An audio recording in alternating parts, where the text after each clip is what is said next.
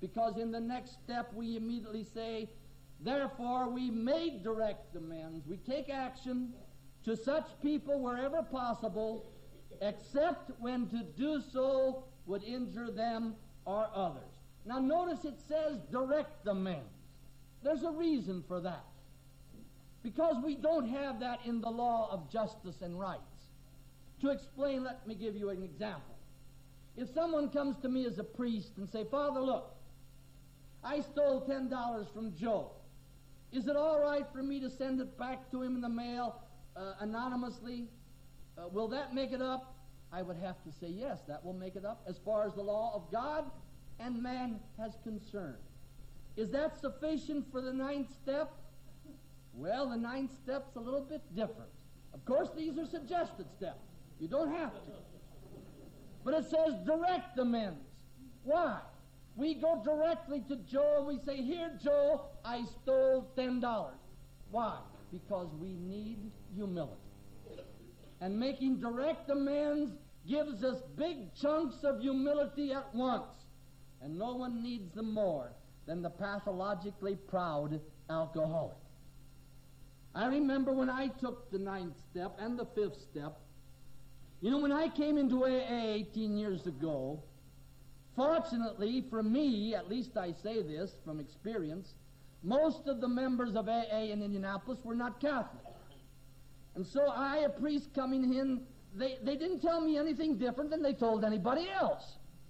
They didn't tell me, Father, well, now, of course, you're different.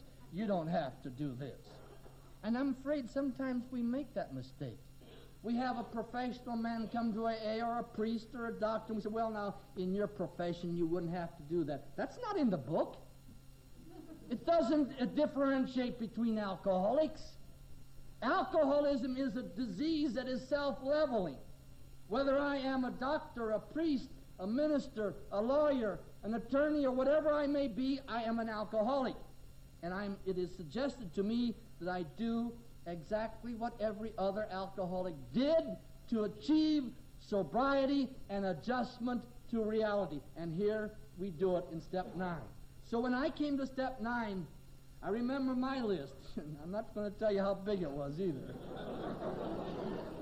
But I very vividly recall that visit to a priest friend of mine. And it wasn't easy. I sweat long and many nights before I went. But I remember one item. One item when I was pastor at Snake Run, Indiana. Now that's true, there is a Snake Run, Indiana. In fact, I heard just last month they struck oil on the property. They would after I left. But when I had been pastor there, before some of my difficulties, when I was drinking, I had borrowed $200 from the parish. Well, yeah, I had borrowed it. And I had used it. So now I came to this priest and thought, well, maybe I can send it back. And the priest says, well, it says, Father, you make direct amends. I think you better go down to the present pastor and give it to him. Nothing was more difficult for me. But I did it, but I'm the one who benefited from it. It releases you from much fear, from much guilt, from many of the emotional blocks that we have had so many, many years. When we go directly to the individual and say, here, I was wrong. I am sorry. Wherever possible. We don't cut corners, but sometimes it might be impossible. Well, for instance, I might have damaged somebody that's dead. Maybe he has no heirs. Maybe I damaged them materially. Well, there's nothing I can do about that. I merely have to leave that up to the hands of God. I might seek advice. My spiritual advisor might advise me to give it to charity. But I wish I could give it to him, but he's no more. You know the reason I wish I could give it to him? That's pride telling me that. Humility says I can't. Just give it to charity, and God will say, okay. Or perhaps I've damaged the family. And now if I start to interfere in any way, it will make it worse. Then my advisor to whom I go will tell me, let that into the hands of God. And there again, I wish I could. Pride says that. But humility says, I can't. I leave it into the hands of God. And therefore, we put all these things that we can't do something about into the hands of God's providence. Now, how am I going to know whom I can't make up to and whom I can make up to? Well, that's the reason I suggest we take this list with us on our fifth step and leave the advisor to whom we go give us the advice to whom we can go or to whom we should not try to make it up. You know, we're prejudiced against ourselves.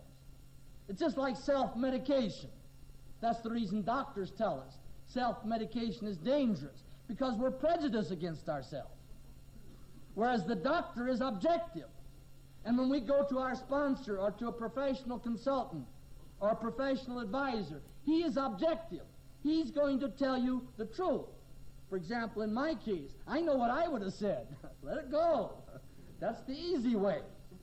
But the man who's looking at it for the sake of truth alone, he will tell you this is what the AA program suggests. And once again, as I mentioned in the fifth step, when you pick someone out for this advice, be sure you pick someone out who has taken this step himself or herself, or if you pick a professional consultant out, be sure you get someone who understands what you're trying to do. You'll get better advice. If he doesn't understand it, explain to him. Let him read the steps. Explain what this means.